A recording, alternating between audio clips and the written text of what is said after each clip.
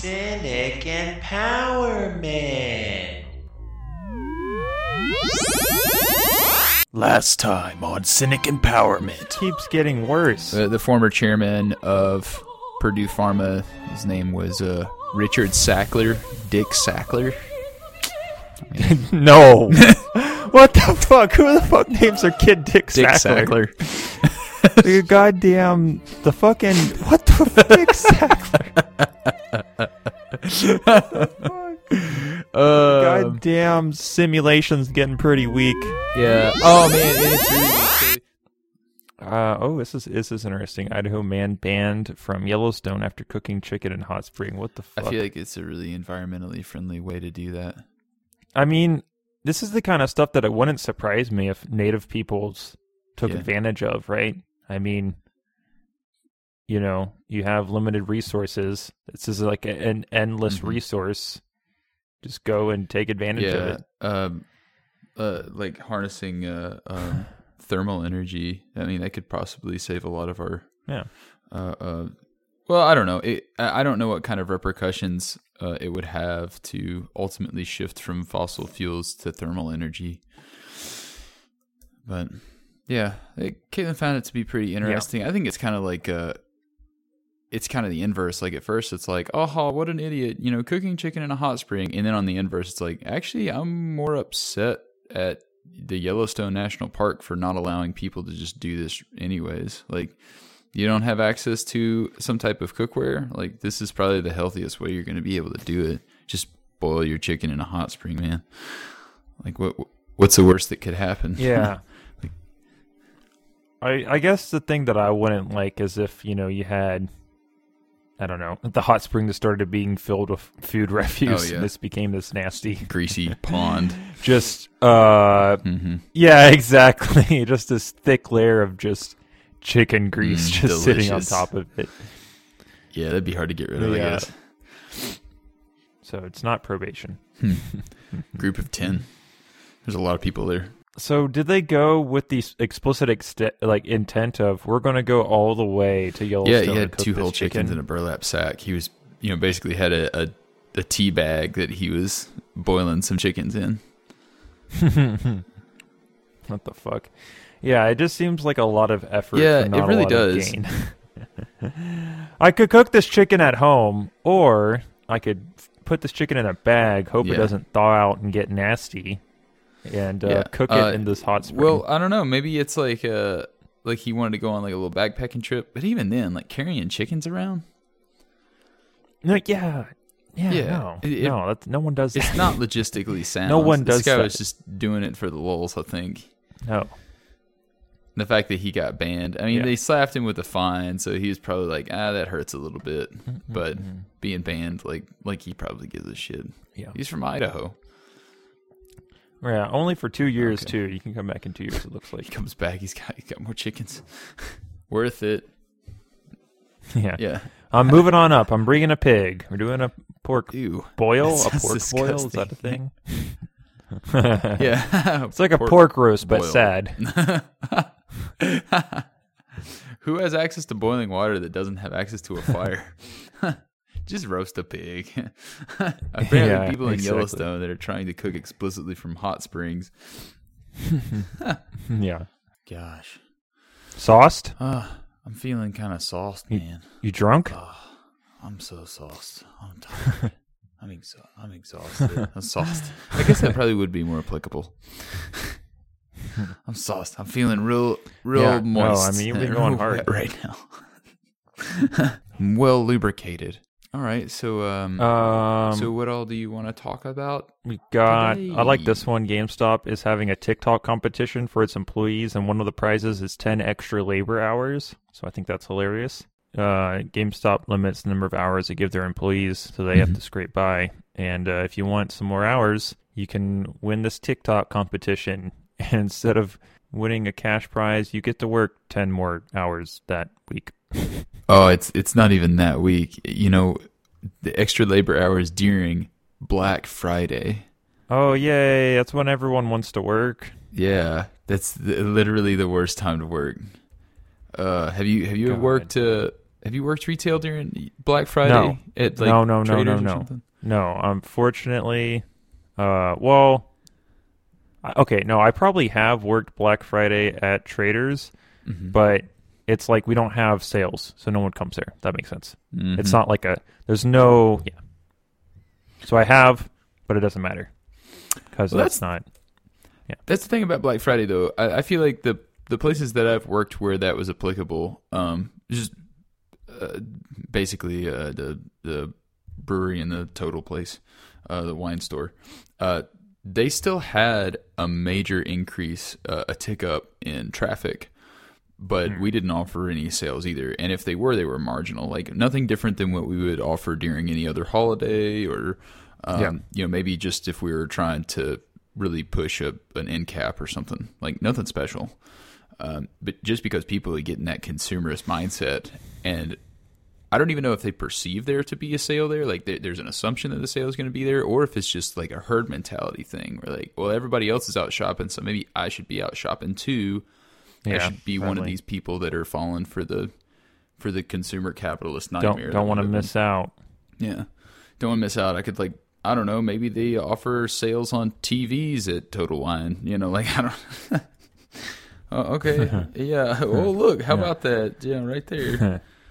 The TV mounted on the wall, it can be yours. Yeah, it can be yours now for retail price.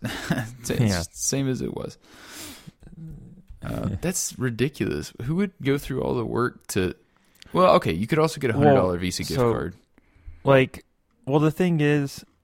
Yeah, I mean, I guess that's fine. I don't know. Just the... I despise team spirit, anything tied to a corporation. I hate it. I hate it so much. Mm-hmm. I hate the dressing up for the holidays.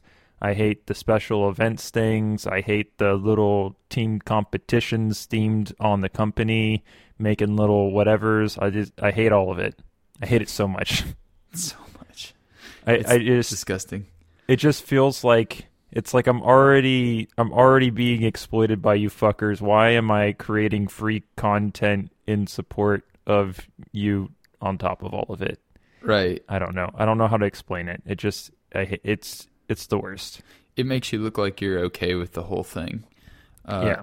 Like, look at all these smiling employees. It's so great to work here. It's probably more of an HR commercial than it is advertisement for the business.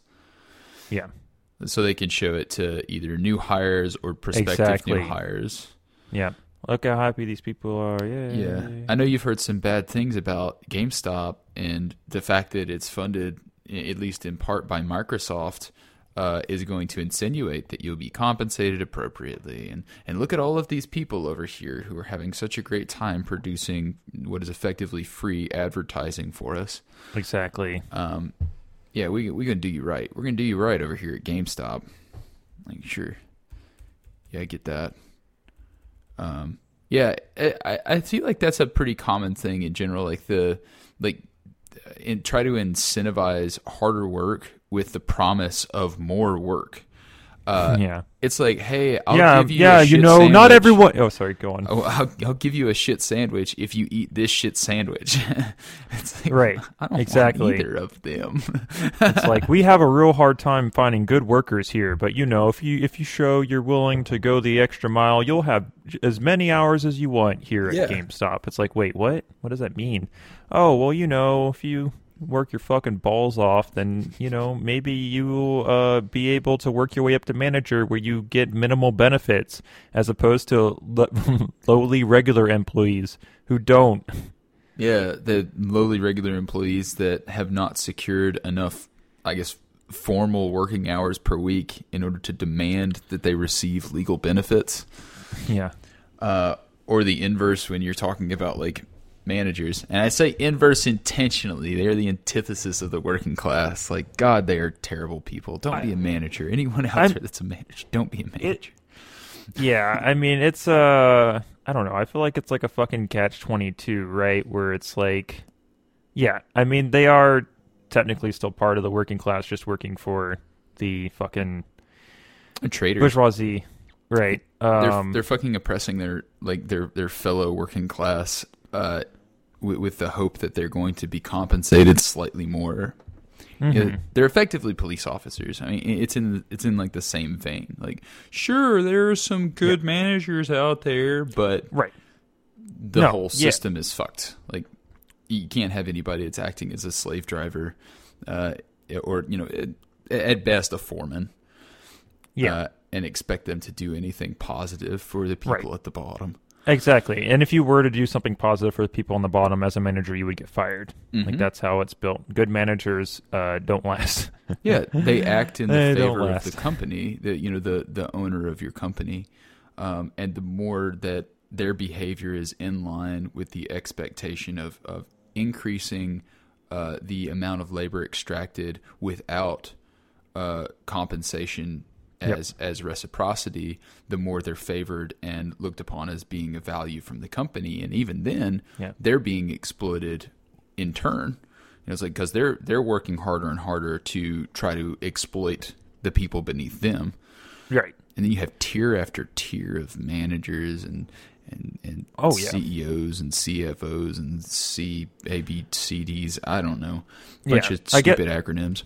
I guess, all I'm just trying to say is just, managers are being exploited too. Usually a lot of times when you accept that sweet manager gig, you go from being an hourly employee to a salaried one, but you're only given, a limited number of hours to give to people to work underneath you.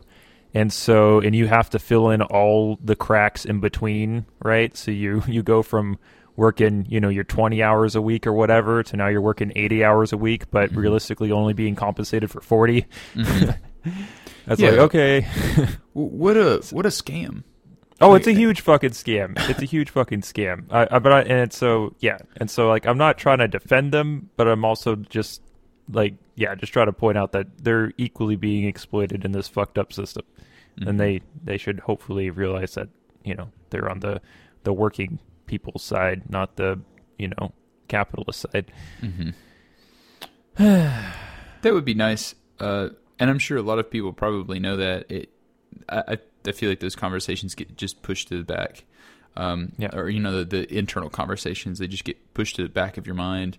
Because over time, if you're going to be successful, especially in the corporate realm or any type of hierarchical business model, then you kind of need to be able to compartmentalize those parts of yourself that feel inorganic and just say, oh, well, I'll worry about that after I pull my paycheck. And then by the time you've done that, you're already trying to recruit for the next day of perpetuating an exploitative cycle. And hell, like, there's no end to before you know it, you're 45 years old with no life experiences outside of GameStop as a GameStop manager. It's kind of a terrifying concept when somebody offers you salary, because I feel like that's like the turning point in your life where you either make the conscious choice to not be indebted, at least like taking all your time and giving it to a company, versus still being paid by the hour. Where at the very least, like, that exploitation is going to be compensated on an hour by hour basis. Right. I mean, I guess like a bird in the hand's worth two in the bush. So, maybe still being on salary sounds like a better deal, but right. I don't know. I feel like all of these conversations, even as I'm saying these words, I feel like my rhetoric is useless, because you still have the aspect of exploitation regardless. It doesn't really matter how much someone's being compensated, because there's that differential between what they're making versus what their owner is making. And they wouldn't be hiring you if you cost more than you were making them. I just need to get that tattooed on my thigh. And it's common sense. We all know it. It's just there's some people out there that think that's a problem, and there's some people out there that think that's totally fine. And so, if you were to win this prize, though, couldn't you just call in sick? I mean, couldn't you just be like, "Look, I'm thinking I might have COVID, actually, This is actually So rough. yeah, I'm going to keep the $100 gift card, and I'm going to pass on the labor hours. Uh-huh.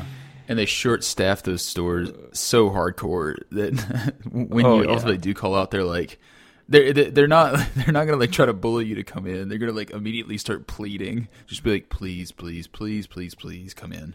Like, I really need help. I can't run this store by myself. There's only two of us. It's Black Friday. Exactly. That's how you know when they're in the pinch. It's the differentiation in the manager's voice. If they're angry, like, they realistically don't need you that day. Yeah. They're just trying to make you feel bad, so for when they reprimand you later, you know you had it coming. Mm-hmm. But if they're pleading, then you know that they need you more than life itself. They're on a sinking ship, and they're like, please help me. Grab a bucket. Please help me. Yeah, please. Yeah. I'm dying over here. Yeah. I don't care how many customers. Is just in flames. It's in a strip mall, but only the GameStop is on fire. Yeah. Holy shit. It's incredible. I tried to work at GameStop one time, actually. Have I told this story on the... You have told me. I think it's been on the podcast. I can't remember. Okay. Yeah. It was an odd experience. I'm really glad that it didn't work out. I was a tad overdressed for the interview. Let's just say that. Yeah. It was one of those things. Oh, my God. I had a similar thing of being overdressed for an interview. Oh, my God. I was living in a really... I guess bad part of town of San Diego, and I was just literally applying to everything because I had no job, and it's horrible to try to live out there. And then I think it was like a Dollar Tree or something like that, but I dressed nice to hand over my resume and stuff like that in person, and the guy was looking at me like I was a fucking alien from Mars. I'm just like, what the fuck are you doing here? Yeah.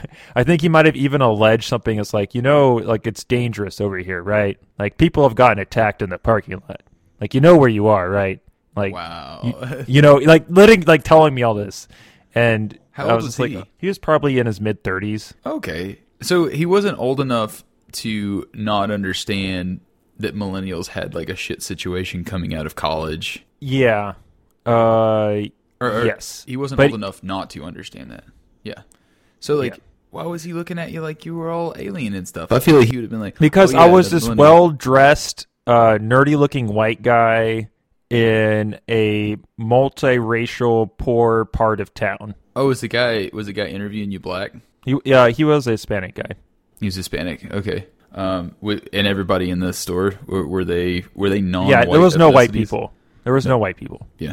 How about that? Yeah. Man. Oh yeah, segregation's over, right? Oh yeah, no. Well, now the thing is, like, the funny trick is now is like it doesn't.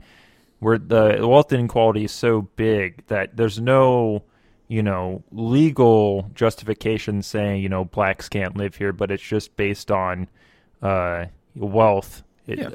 Historically, they don't, right? And then maybe every once in a while you have that one family that rises up and manages to get into the all-white neighborhood. They can be the one black family there. But even then, I feel like a lot of black people would be like, why would I want to live over there? None of my friends or family lives over there. Right. Everyone's going to look at me fucking weird. Mm-hmm. There's not a lot of Clarence Thomases running around. And I think that there's definitely something to that as well. Like, you're raised in a particular area, and that's going to become home regardless of what the infrastructure around the area in which you live looks like. Yeah. I don't have, like, I have lived in very rural places in my life. But I've never lived in a place that was like objectively like a rough neighborhood. Like I've had rough neighbors, like singularly, or maybe even a family of rough neighbors, but I feel like everybody's got that, Right. It's not like you can completely just avoid any and all conflict that could potentially arise from being in an impoverished area, because everybody's going through something different. Yep. But I do remember growing up in Western Kentucky, there was this like, it was a really old town, like a really, really old town. And there was a park that I would drive through in order to get home from school. And that was like where all of the government projects and things like that were. And all of the houses were, at the very least, substantially smaller than the part of town that I grew up in. Yeah. I mean, they were like maybe 20% the size, like extremely small. And a lot of them were in really bad shape. People would spend a lot of time outdoors. They would walk around in the street. They had very small yards, and they would just kind of like congregate all over the place. Mm-hmm. And I remember thinking as a shitty kid, like, why are these people always congregating in the road? I'm trying to drive on the road, and I can't get past because all these people in the road. And I'm like looking back, it's like they didn't have any fucking space. Like the amount of the tracts of land that their houses were on, cumulatively, the amount of people that were congregating in these areas were not the size as the average plot of land in the area of town in which I lived in. Yeah. So it made a lot of sense looking back, even though at that point in time I was like, can't drive my car comfortably. Yeah. I am being inconvenienced right now. These savages. Yeah, right. And why would they do this to themselves? Why would they they not move somewhere else? It's like, well, I mean, their family. Yeah. That's incredible. Man. Speaking of move somewhere else, did you get a chance to check out the article about the Kentucky State Police PowerPoint that had 3 separate quotes from Hitler in it? Oh, yeah. Gosh, what that's pretty rough, fuck, dude? Because at first, when I read it, I was like, there's no fucking way. I was like, like maybe at one point in time, Hitler said the word "I love you," right? And it was taken out of context and they attributed it to Hitler. But it's like, nah, dude. It's like fucked up Hitler quotes 3 times. You would think that, wait a second, Hitler said this? Maybe this is bad. But nah. He proudly attributes it to Hitler, keeps it. Yes, that's absolutely ridiculous. Lieutenant Kurt Hall, is that the person who wrote this this little manuscript here? I believe so. If it's on the front of the PowerPoint, then yes. Okay. And what's even more incredible is this story was made uncovered by high school students here in Louisville. Like, this wasn't done by the local news team or it's like some other whatever. This was the Manual Red Eye, which is just a high school newspaper. Like, the high school newspaper is doing better journalism than like the fucking local news. Yeah, I agree. And that's kind of funny how that works out. Maybe it's the amount of time that they have on their hands. I don't know. Why in the world would a young journalism establishment like that, one that's potentially more inexperienced than, the more tenured institutions around the area, be finding these things in lieu of, I don't know, what are the big newspapers in Louisville? We've got the Courier Journal. That's the Courier Journal. Okay. Yeah, and they might not have had anything to say about this. Maybe it's because it paints them in a bad light. They're kind of tied to the police force in a way. So even if they do say something explicitly like, mentioning the violence of action and encouraging their officers to be ruthless killers and have a mindset void of emotion and to meet violence with greater violence, all of those things, off the cuff sound absolutely terrible. You don't ever want your police officers to just be rolling around like the goddamn Punisher, which is just a bothersome symbol. Yeah. Well, what's incredible? So the fucking PowerPoint, it kind of just starts off with all like the kind of like propaganda and mentality you would expect a police officer force would want to impose on those police officers of like, you're so brave, you're the good guys, you're going into war to, bring peace to, your communities, and you're like a fucking Spartan, right? You see like the little pictures that are associated with the PowerPoint? In the first picture, the first slide, in the upper right-hand corner, you have a knight that is standing on the chest of another knight with his sword aimed at his throat. He's obviously defeated. And he's about to stab him in the neck. What the hell? It's intense. But what page is this? It doesn't tell me what page into the PowerPoint this is. But what it's incredible. So on this page, it has a quote from Gandhi, and then right after that is a quote from Hitler. So you've got a Gandhi quote followed up by a fucking Hitler quote. Okay. So maybe I can find this. There's a lot of slides. There's a lot of slides. It's pretty far in. When he starts pulling out the Hitler quotes. So it goes, so the Hitler quote is, "And I can fight only for something that I love only what I respect only what I at least know." Which I'm like, what the fuck? What context? What? Oh, they also quote Uncle Ben, "With great power comes great responsibility." Oh, yeah, the Batman. Oh, no, wait, no. Fuck. Uncle Ben. Spider-Man, yeah. Spider-Man. But they also had some Batman quotes in there, too. J.R.R. Tolkien? Man, they are quoting people every single slide. Everyone. It's mostly just a book of quotes. "I do not love the bright sword for its sharpness, nor the arrow for its swiftness, nor the warrior for its glory. I love only what each defend." Yeah. That sounds fascist. Yeah, seriously. Well, it's almost as if this guy fancies himself an intellectual, because most of the PowerPoint slides is just quotes. Like, it's not telling you what you're going to be doing. It's like, here you go. Here's some quotes. Strictly voluntary. Here's 5,000 fucking quotes. "It's all about the freedom of choice, boys, and some people make the wrong choice, and you gotta set them straight. Things a warrior must protect: religious faith, family, sense of humor." You must protect sense of humor? Hell yeah! That was a bad joke. On the ground. Yeah. Get on the ground. Get on the ground. You don't think I'm funny? Laugh at my joke. Laugh. Like, what the fuck? You must protect health. What? I'm going to shoot all the germs out of the air. Oh my God. Okay, I got to tell you about this slide. What is a warrior? Did you read this slide? I've halfway read everything, so maybe go on. Go for it. Okay, so what is a warrior? An individual dedicated towards fighting for a worthy cause that in the end will benefit more people than himself. And we have 4 pictures that are scattered across this page. And I'll save the quote for the end. And you tell me if you can guess who said it. Okay, the first picture over here, we've got, looks like a helicopter landing. It's very dusty. It's hard to see. I mean, the whole thing is like a grayscale picture.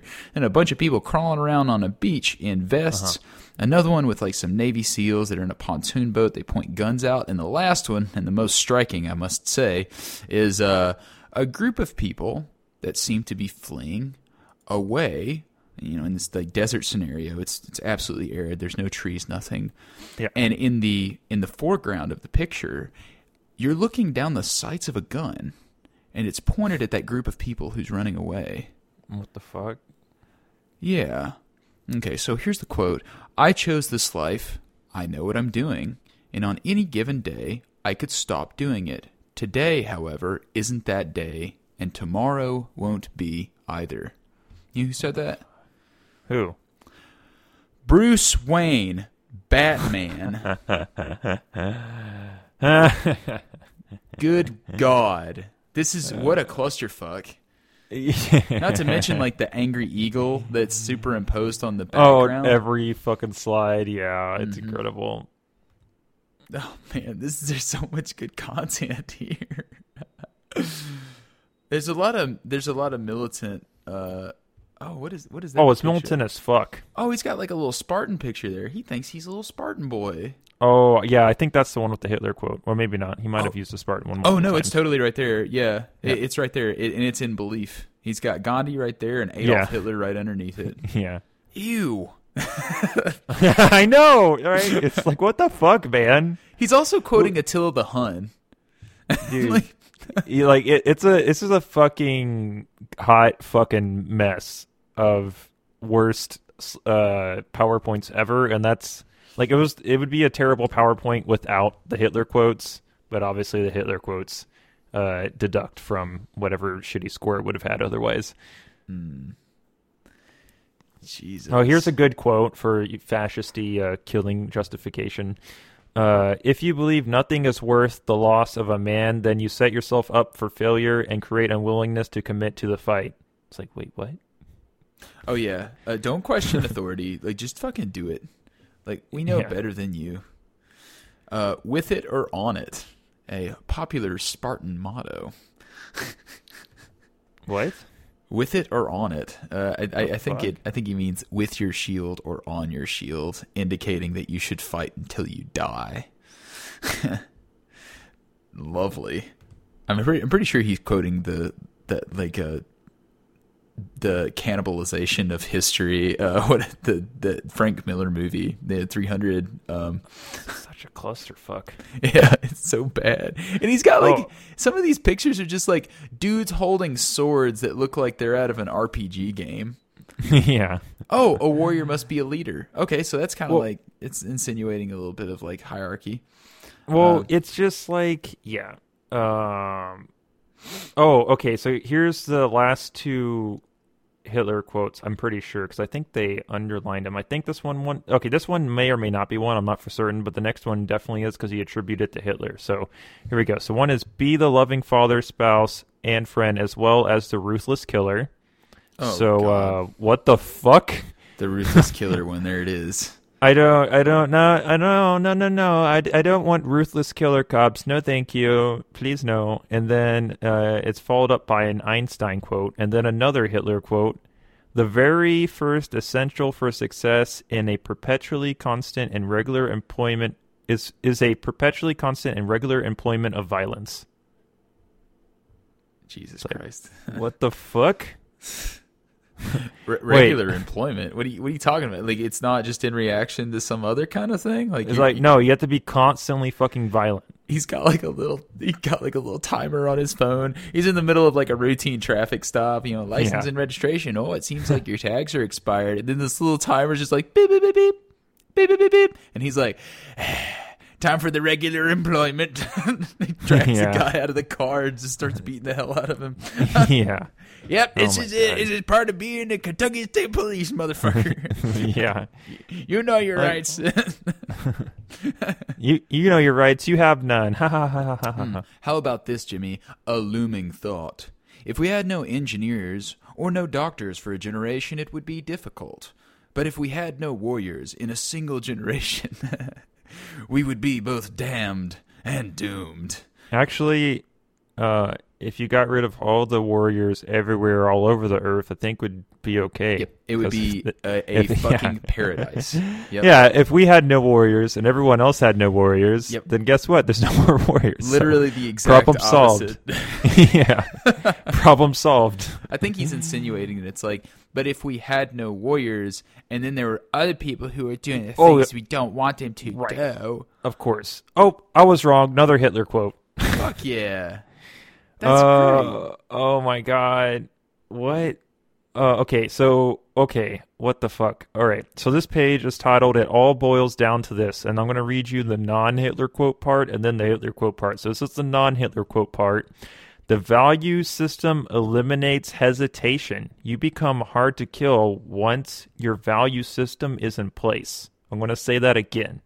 Yikes. The value system eliminates hesitation. You become hard to kill once your value system is in place, insinuating that if you have no hesitation, then you can't be killed because you already killed everybody. Everyone's dead. Dead people can't kill you. That's what that's insinuating. Mm-hmm. And then the Hitler quote is, "It is always more difficult to fight against faith than against knowledge." What the fuck? Say that one again. It is always more difficult to fight against faith than against knowledge. What the fuck? Totally accurate. I totally agree with that. Right, it's like I can't prove that there's not a pink unicorn on the backside of the moon. Yeah, but you think there is. You can't prove or disprove a non-verifiable statement. So yeah, based on that alone, it is more difficult to fight against faith because it's not based on any fucking thing. Yep. Totally true. And I think it's all of these. It's the institution of these value-based measures that show the reason why to simplify it, the all cops are bastards movements, the abolition of law enforcement has a little bit of solid ground. These folks are obviously being indoctrinated to believe that there is a war going on and that they're the good guys and all the people that are outsiders are, at the very least, not like them. At the very least, have some type of different value system. They haven't taken up the mantle of responsibility, the warrior's code, the willingness to put oneself in harm's way in order to protect the greater good. Whatever that value system would insinuate is the greater good. Yep.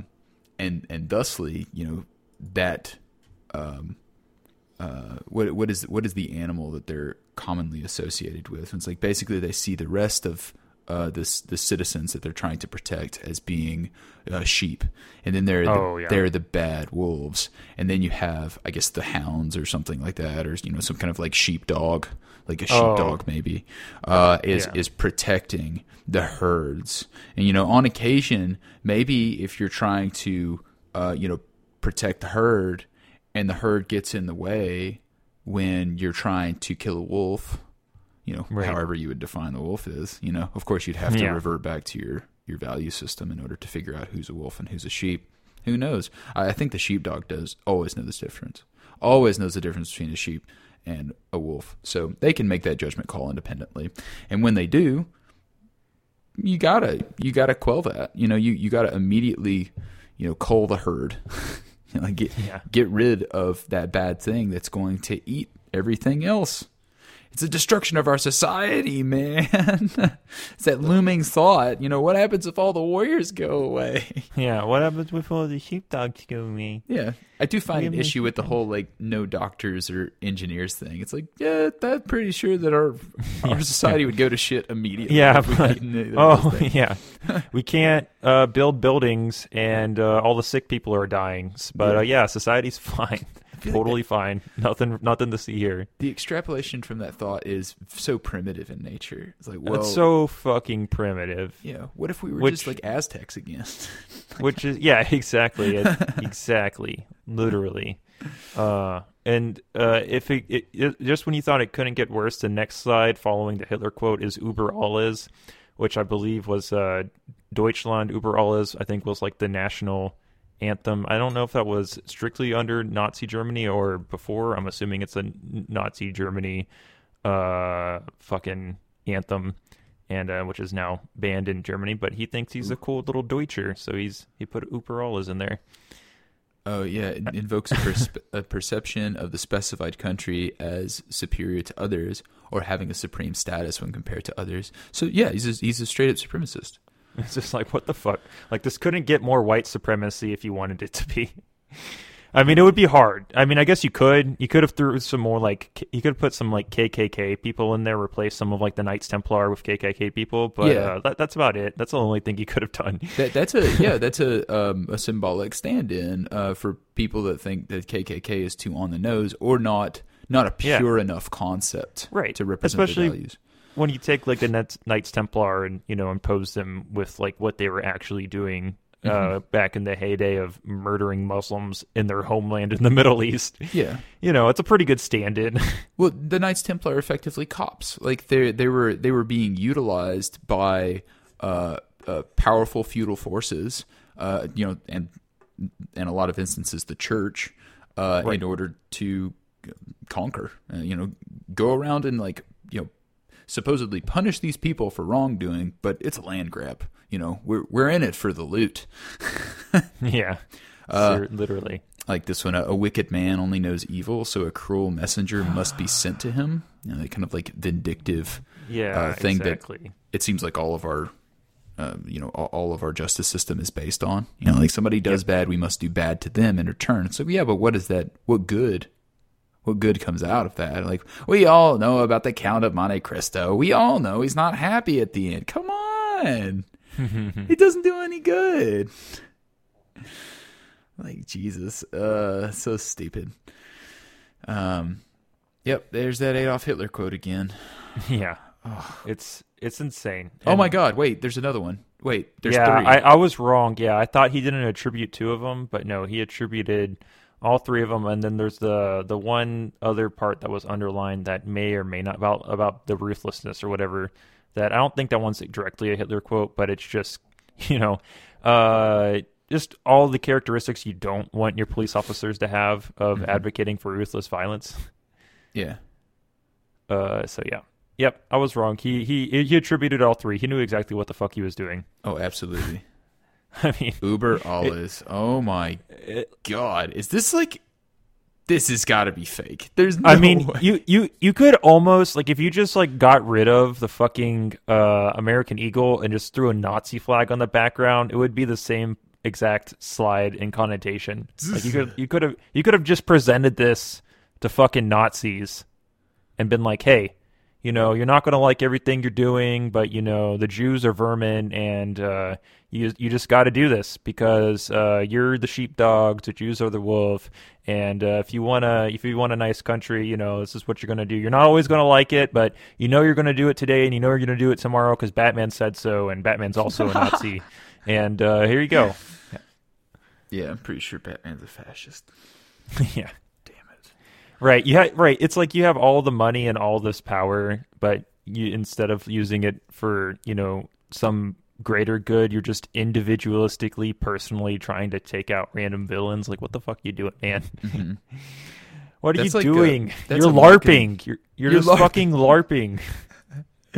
You're spending untold sums on these fantastical designs for, weird grappling hook, cable tow, the gliders that allow you to only fall gracefully. Like it's a waste of money. And the car, like, come on, like the Batmobile, it's excessive. Like, who needs that? It's a tank. You're riding around on a tank. It's so militant. Like, be a Rorschach. Don't be a Batman. Yeah. Go live a life of homelessness. Yeah. I mean, at least Rorschach puts his money where his mouth's at. He has no money, so it's easy for him to do. But, oh, God, this makes me so sick. It's so bad. It's so bad. It's disgusting. At least we know that this is going to have some kind of repercussions, right? Like, not. I don't want to speak too soon. Like, I mean, obviously, it's still going to be a fucking shithole fucking establishment, right? That's not going to suddenly just start making the world a better place. But after this got reported on by the Manual High School students, as of November 2nd, the Kentucky State Police Commissioner resigned, and there was no mention to this material being any part of it. It kind of got swept under the rug of just, he resigned. The governor fired him. And, so I don't know. So if it was to come to light that changing in the hands of, or the power changing hands was due to either some type of corruption, foul play, maybe some supremacy that was going on, that was slowly working its way into the indoctrinating slideshows to train new police officers to be ruthless killers. Yeah, if that was explicitly the case, what type of repercussions could there be for the public en masse to understand that was the reason that this person was let go? And if so, like, why cover it up in that particular instance? I mean, it seems like they would try to avoid some kind of uprising. They would try to avoid some type of retaliation against the idea of the police force as some kind of pure entity that's there for good. They're there to protect and serve. Yeah. I mean, if anything, it's probably just Bashir trying to cover his own ass for getting, at least trying to present to be getting rid of people to be, air quotes, doing something. But I mean, you don't work yourself up to becoming a commissioner of any police department without, agreeing to the status quo of what that system represents and what it does as a establishment. So, I mean, yeah, I'm not expecting anything necessarily big and positive to come out of it, but maybe the best we can hope for is that in future PowerPoints there won't be, direct Hitler quotes. There'll be indirect Hitler quotes or something. That's what we can hope for. Indirect Hitler quotes, maybe some, fewer quotes from Robert E. Lee. Yeah. Work your way down the fascist food chain. Mm-hmm. Less Uber Allahs, and just like superimposed on a single slide with American flags. 3 American flags, 3 separate American flags if you count the one in the background. Yeah. Yeah, it's insane. It's insane. Gives me the willies. It gives me the willies. Willies. What else gives me the willies? So this is a different kind of disgust. Like this is your brain on neoliberalism in a nutshell. Article is titled "Child Labor Doesn't Have to Be Exploitation. It Gave Me Life Skills" by Elizabeth Sabali. And everything about this article pisses me the fuck off. So there was this lady, Elizabeth Sabali, and she was born in Malawi, one of the world's poorest nations. And so the reason why I say that this article is a fucking article that is, excuse me, your brain on neoliberalism. And I'm pissed at it for a couple of reasons. So the title of it gives you kind of a poor idea of what the article is going to be about. It's kind of related. It's so the Elizabeth Sabali person, she was from Malawi. I'm probably pronouncing that wrong, but she's from there. And when she grew up, she had to basically help with chores around the house. Now, the chores around the house were a lot more arduous than you would think of like first world nation chores of, put the dishes in the dishwasher or, clean your clothes in the laundry machine. A lot of like the manual labor that required to do these chores, such as fetching water and stuff like that, was no small feat. Mm-hmm. But she basically tries to use this labor that she did as a child to justify the concept of child labor. Yeah. It's like, what the fuck? Had a good experience looking back. It taught me a lot of good things. Yeah. To put that in perspective, though, like you mentioned explicitly the water fetching. I did a quick little calculation there. The 20 liters of water that she carried in an aluminum bucket on her head over the course of a 2-kilometer journey weighs so like 44 pounds. So she carried 44 pounds on her head for, about a mile? 2 kilometers? Is that about a mile? Yeah. Mm-hmm. Yeah. Yeah. And I'm not saying, I'm not trying to... That's hard. It's hard work. Inefficient. It's absolutely... Like, why the fuck? Work. Like, I'm watching these people, like, carry this, like, these buckets on their head. And it's like, man, if they could just get, like, a trailer... and they could pull the trailer along, they could, like, put all those buckets on the trailer, or they have, like, a tank. Well, right. But that's like a resource issue thing, right? You work with what you've got, and these people have very little. And so this is what they got. I'm sure they'd be using it if they had it. Yeah. Right. It's just, like, it's amazing just how even a very small amount of technology, like, I see in this particular picture...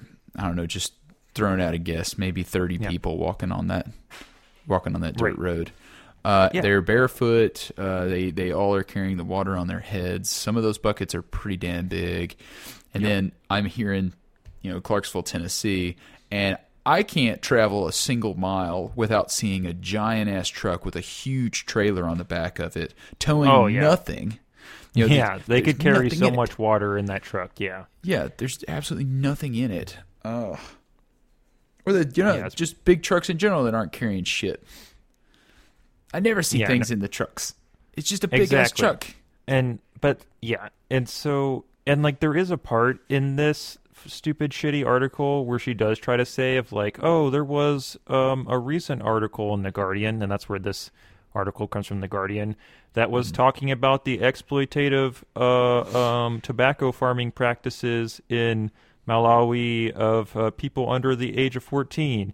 And yeah, I think that's bad, but even still, I think labor's good. And, and you can do good labor. The children can do good labor to learn skills, and basically making an argument of, not all of these people are going to be able to do jobs that they aren't going to be able to get job skills from their school.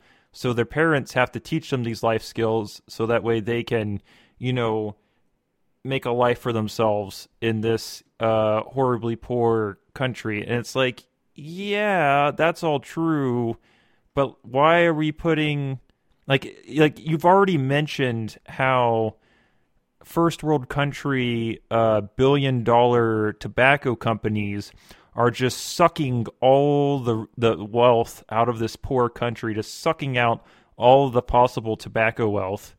It's like, why instead of trying to justify people's current status quo of why they have to teach their kids life skills, like why aren't you instead decrying the fucking multinational companies that are sucking all the wealth out of your third world country? That wealth wasn't being sucked out, maybe they wouldn't have to carry buckets on their head, It's like kind of one of those like arguments that it's like, yeah, I guess if we're just going to all accept that the world's going to be shitty forever, why, yeah, I guess, yeah, sure, fine. Yeah, then sure, parents should be able to teach their kids these life skills so they don't starve and die, but I don't know. Shouldn't we go further than that? It's basically it, and that's why I hate this fucking article. Mm-hmm. It's pretty bad. There's a little off to the side. It stands out against the background. There is an African proverb, by crawling a child learns to stand. Now, in and of itself, that little snippet, sure, great proverb. Like people are going to learn in incremental steps. And as you gain experience at each step, you'll be able to push yourself to the next step and so on and so forth. Sure, I get it. But I think that the extrapolation here and what they're ultimately, trying to say via this comment is that on a global scale, there are many countries that are having a difficult time developing, and they don't necessarily give way to any reason as to why they haven't been able to develop aside from their own work ethic. Exactly. It's like, yeah, if we just, pulled ourselves up by our bootstraps and did some more child labor, then maybe we too could become like the West. And in and of itself, like, I don't think that laboring as a general concept, I think that there are certain types of work that children can potentially do and have it be meaningful at a developmental stage in their life. However, doing any type of work that is relatively exploitative, especially on an international level, because they are involved in a supply chain that is producing a resource that many people are addicted to. I mean, like, it's all kinds of bad. Because if you don't have these people who are in impoverished areas making shitty tobacco to perpetuate a cycle of addiction, and have those resources ultimately extracted from them, literally like just robbed from their very bodies. Like they don't have any kind of recourse. They don't have any other kind of choice. Yep. And then it falls to the children, the ideologies of the parents that are like, oh, look, we don't understand what else we're going to be able to do, so we need to impart that on you as early as possible, that there's really nothing that you can do about it either. So what you need to do is just take this bucket and put it on your head and walk with us, because we need the help. We need the money. There's no way we're going to be able to eat if we don't have this money. Exactly. And I think the part that makes me even more mad about the article is I can imagine some suburban wine mom reading this article, and instead of being exposed to a new idea of the reasons why a country like Malawi is so impoverished and how the resources are going to be sucked out, instead of being left with that and thinking about the world in a new way, instead they're going to have some little fun tidbit of like, oh, Margaret, if you think about it, child labor isn't that bad, Like that's what they're going to take away from it. They're going to, if they previously had a tinged view on the idea of child labor, that maybe after they read this, they'll think like, oh, well, maybe some child labor is okay. Yeah, absolutely. And that's a part that makes me fucking furious. There's a little a spin-off article over to the margin there. It says 5 myths about child labor. And that actually does kind of go into a little bit of the, like, oh, well, people think that it's all terrible. Well, let us show you why it's not so bad. It's like, why would you be writing about this? Like, you're definitely like, imagine somebody is on the Senate floor, right? And, everything's going fine and dandy. Maybe there's a little bit of like apparent corruption going on, and then all of a sudden, Senator Palpatine gets up to the podium, and he's just like, "Now we must restore order," and everybody's like, "What? What's happening? What's happening?" And you're just like, "Hey, everybody, let's just give him a chance. It's okay. Everything's good." Exactly. Like, let's hear him out. We appreciate free speech, right? Yeah. He's in a fucking he's in a cloak. He's in a cloak. He's got his face hidden because he got burned by Mace Windu. Like, come on, man. What are you thinking? But the procedures say everyone gets 2 minutes to speak, and I think we should hear him out. Yeah. And then he's like, and henceforth I should be called Darth Sidious. And they're like, guys, he's a Sith. He's a fucking Sith. They're evil. And he's like, he still he still has a minute 30 seconds to make his point. Them's the rules. That's the rules. We are a law-abiding galaxy. I don't know. Yeah, exactly. Holy shit. Yep. Yeah. It kills me. And then, and I don't know, like, she also tries to quote Gandhi to make an excuse of like why child labor's dope, because he said something good about child labor once. And then I went and I was like, I remember like reading some shitty shit about Gandhi, and then like I went and I read a bunch of shitty shit about Gandhi. I don't know if we have time to delve into that. I can if we want, but sure. Yeah, if you want to. Okay, so basically, so within the context of anti-imperialism, Gandhi was good, right? Gandhi wanted to break away from the UK and put India on its own, independent course, right? So from an anti-imperialist lens, you can see Gandhi as good. But from like the internal workings of like his actual ideology and stuff like that, Gandhi was fucking trash. He was basically a traditionalist that wanted to maintain the status quo of the caste system. He just wanted to, change a couple names of it and gussy it up, and that believed that if India just basically followed its traditional path and trajectory, you could have a great and mighty India. And it's so bad too, because there was a guy at the time named Dr. M. Bedkar, who was a politician who was part of the untouchable class within India's system. And I believe he was a politician at that time. I can't remember what, I think he was like, may have been whatever the head position within the Indian government, that basically they led a reform that allowed for untouchables to get representation within the government. He was the India's first Minister of Law and Justice. Okay. Within that post, they were able to pass this thing, which is like a huge thing for India, right? Because, everything that was bad about Jim Crow, not to minimize Jim Crow, like the untouchable class in India was just as bad, possibly even worse, which is like hard to imagine, but it was just incredibly bad.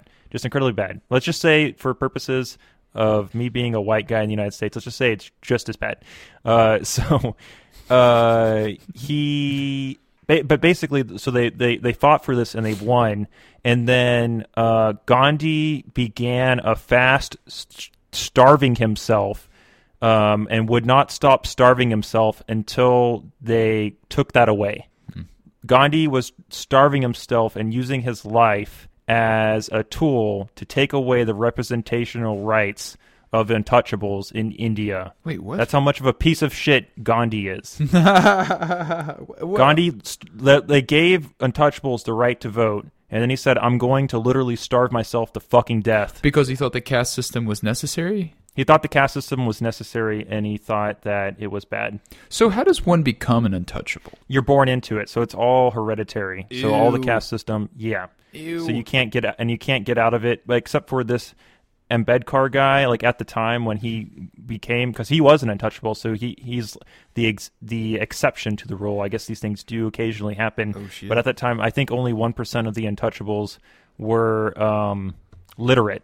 So like it was an unstoppable feat for the impossible feat for this Ambedkar guy to reach those heights within the Indian government, and obviously as an untouchable himself, wanted to improve the quality of life of these people. And I screen capped some of the good quotes from the articles that I was reading. Mm-hmm. Let's see here if I can find them, because there's like some pretty good saucy quotes here. So I'm just going to read a couple and we'll get an idea and we can talk about it. But firstly, Gandhi was against machinery and modern civilization in contrast to Ambedkar. Argues that modern machinery enables humans to have leisure, and leisure in turn is the primary precondition for culture and civilization to thrive, which make human life worthy of its existence. So you've got, Ambedkar, who's, was an untouchable class, who had to do a lot of the manual labor in India, were like, hey, actually machinery makes our lives easier, so we're for this, but Gandhi, as a traditionalist, was not for it.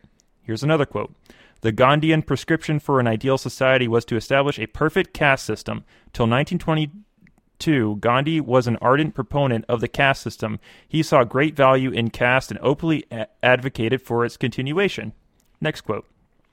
It was a preposterous situation. Privileged caste Hindus were segregated themselves from untouchables in every possible way, who deemed them unworthy of human association, who shunned their very touch, who wanted separate food, water, schools, roads, temples, and wells, now said that India would be balkanized if untouchables had a separate electorate, and Gandhi, who believed so fervently and so vocally in the system that upheld separation, was starving himself to death to deny untouchables a separate electorate.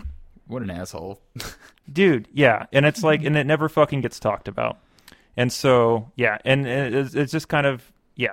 So it's unfortunate. Just to put a little bit of that in perspective, I'm kind of reading over Ambedkar's personal, his early life story, and they make mention of his experience as an untouchable. And I honestly, I didn't know just how bad it was being discriminated as an untouchable in India prior to Ambedkar's founding of. He wrote the fucking Constitution. Like he did like a lot for India, and we never fucking talk about him. All we do is talk about Gandhi. Never talked about him. So although he was able to attend school, Ambedkar and other untouchable children were segregated, and they were given little attention or help by teachers. They weren't allowed to sit inside the classroom, and when they needed to drink water, someone from a higher caste had to pour that water from a height, as they were not allowed to touch either the water or the vessel that contained it. This task was usually performed for the young Ambedkar by the school peon. That's an actual word and not just some type of discriminatory... Okay, so to give you an idea, peon, do you know what that's short for? I've only seen peons within Warcraft as the orcs. They're the ones that build stuff. Yeah, so a peon actually it's from a Spanish it's Spanish origin English word, refers to someone that is subjected to peonage, which is a form of unfree or wage labor in which the laborer has no control over the employment conditions. So the child slave? labor, is that a fancy way of saying slave? It's a type of slavery. Yeah, it's effectively wage slavery. Yeah. What the fuck? So people who are forced into wage slavery are peons. Huh.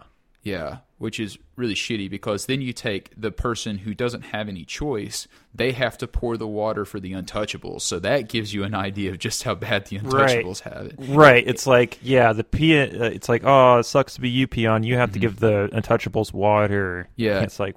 And he later writes, if the peon was not available, then he had to go without water. Described the situation later in his writings as no peon, no water, which is effectively Kropotkin's Conquest of Bread in a nutshell.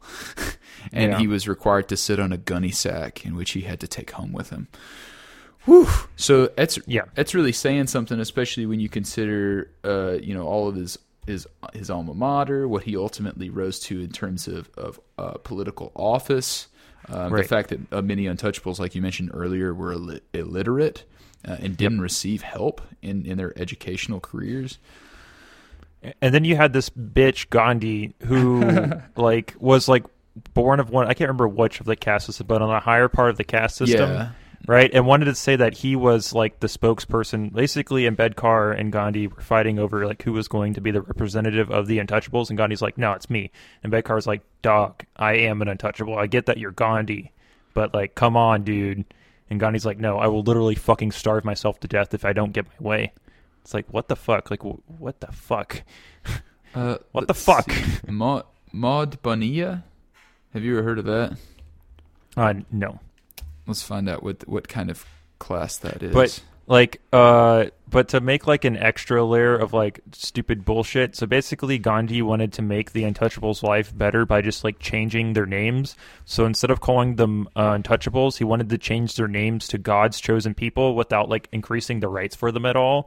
When Ambedkar was like, "Nah, dude, that's bullshit. Like that's just patronizing trash. Like, instead, we should call them the oppressed people because that's what they are." And Gandhi's like, "Nah, dude, God's chosen people." If we call them that, then it makes it all better. I'm trying to find Father of Maud Bonilla cast in the Varna of Vishnu. Oh my god, that is so complicated. Yeah, it's super complicated. I mean, I think it would take an entire episode to try to uncrack the complicated caste system of India and give it a fair shake. But it's just. But like the thing is, so it's just like an extra layer to the Elizabeth Sabali's child labor article, that when she like quotes a quote from Gandhi, right? You know, from a Western perspective, it's like, oh, Gandhi, like that saint from India. If Gandhi says child labor is good, it must be good. But then when you actually like look into Gandhi and his life and what he stood for, it's like, oh, Gandhi thought machines were evil, and that all the manual labor was supposed to be done by the untouchables instead of machines because that was more pure, and he was a traditionalist, and so maybe he was okay with child fucking labor because his brain was stuck in ancient times, not because he was some holy saint that we should have reverence for. You know what I mean? Mm-hmm. So. And then when you think about the Kentucky State Police having a Gandhi quote and then a Hitler quote, maybe it makes sense to have those next to each other. I'm just kidding. Gandhi's not Hitler. I'm just kidding. It's a joke. Within the context of anti-imperialism, he was good, but outside of that, he was trash. Yeah, it's not nearly the way that we've been led to believe. I feel like this is happening just increasingly more so. Like once you you flip over the rock of whatever given. Right. I mean, Gandhi's not a technocrat, but he is like he's the opposite. Yeah, he's like he's a stick and stonocrat. He's stick and stonocrat. He's one of those like symbolic examples of like goodness, saintlyhood, pacified, nonviolent protests. Right. And even though he was doing that from a functional perspective in the correct way, he wasn't doing it for the right reasons. Yeah. And there are just like countless examples. Like I was looking up Mother Teresa the other day, and yeah, right. And like I was always taught like her name is supposed to be synonymous with like caring for the poor and making sure that everybody's okay. But apparently, that was not the case. Like yeah, the areas in which people would congregate in her in those houses that she had administered to. Or like set up, were treated fucking terribly. Not to mention like all of the anti-abortion legislation that she encouraged, and her stance on that to encourage the Catholic community had set the Catholic community back, many decades because of her clout within that community. So she had a lot of power doing the things that she did, and she didn't use it responsibly. Listen to Uncle Ben, Mother Teresa. Yeah. God. It's incredible. Isn't it like all of these like demagogues that we were supposed to like look up to over the course of our lives, just like flip over a rock and it's like they're actually shit. They were actually really bad people, and they were respected for the wrong reasons. Well, it's like the Malcolm X quote what was it, like the media will have you, hating the oppressed and loving your oppressors, right? That sounds like something Malcolm X would say. Oh, I think I found it. If you're not careful, the newspapers will have you hating the people who are being oppressed and loving the people who are doing the oppressing. Yep. There you go. Mm-hmm. So, yeah, there you go. That's it in a nutshell. Yeah, Malcolm X got so many good quotes, dude. He's so good. He's so good. He's got so many good quotes. I think Mother Teresa was the last person to have a devil's advocate for her. I could be wrong. Because like that used to be like a technical thing of like whenever someone would ascend to sainthood, that they would have someone who was a devil's advocate who would make the argument for all the reasons why someone shouldn't become sanctified or whatever. And so the last person to have a devil's advocate was Mother Teresa, and the devil's advocating was done by Christopher Hitchens, the known atheist. Yeah. And if you go and look into that, you can get like a pretty good insight of all the shitty shit about Mother Teresa. And I think after that event happened, I think the Catholic Church has banned the use of devil's advocacy for sainthood in the future, because I guess he dragged her through the mud so thoroughly that they're like, nah, we can't have this be happening to our saints. we gotta draw the line right here. Sorry. It's like, no, thank you. But yeah, I think there's some tasty bits in there if you want to go on a deeper dive of why Mother Teresa isn't all we've been led to believe she is. Yeah, I guess like the takeaway from a lot of this is that the superhero tropes that have interwoven themselves into our culture, I think, are probably a runoff, a byproduct of this belief that some kind of singular leader or king or religious icon is going to save us from all of the terrible things that are going on in the world. Like this is totally false. It feels good to be able to put all the responsibility on one person in order to save humanity or to act as a representation of how we should all be. But half of the story is not good enough. And even then, like, these fallible people are going to make mistakes. There needs to be more mutual involvement, and there's no way that people are going to be able to be mutually involved without the means to do so.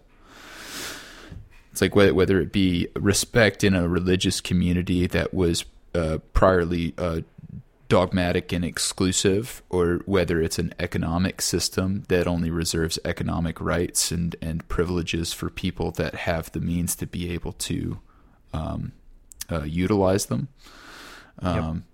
Whether it's a race-based system, which I guess would be like India or the modern United States, in which you're born into certain castes, so therefore you're expected to succumb to power structures that you had no representation in forming.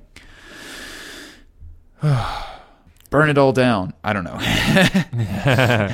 Yeah, yes, Queen. I don't have any suggestions. Slay. Well, that note, I think, are we time? Is it ready to wrap this thing up? I think it's ready. Yeah, I think I'm ready to wrap it up. Let's do this. All right. Thank you, everybody, for listening. If you would like to get in contact with us, you can do so by emailing us at cynicempowerment@gmail.com. We'd love to hear from you there. You can also like us on Facebook at Cynic Empowerment, or you can tweet at us on the Twitter at Cynic Empower Me One. We would love to hear from you. It would mean a lot to us. And if you enjoyed listening to the show, please, for the love of God, please, like and review the show. It means a lot to us, and it helps other people find us. Yeah. It helps you find us like a small child laborer that actually is in every single opaque-faced vending machine that you've ever bought a soda from. They're just in there, just sitting on a little stool, and whenever you put your dollar in, they take the dollar, and they're like, "Oh yeah, this is a crisp, clean Washington right here," and they immediately like put it in like a little lockbox because that's going to go to the owner of the vending machine, and then they have to like pull out a little thing. It's all refrigerated in there. They're just chilling their balls off constantly. So cold. And they take a little Coke and they drop it down there. That's how you get your sodas from a vending machine. God damn it. That's how it works. That's incredible. Find us like a high school newspaper finds 3 Hitler quotes in one fucking PowerPoint. That's fucking amazing. It's like a Where's Waldo but for fascism. Yeah. A rather obvious one, like all of the Waldos are waving Nazi flags. yeah. Like, oh my god, yeah, that would be fucking easy as hell to spot. Yeah, it's like, holy shit, why did no one notice this before? Yeah, god damn it, that's incredible.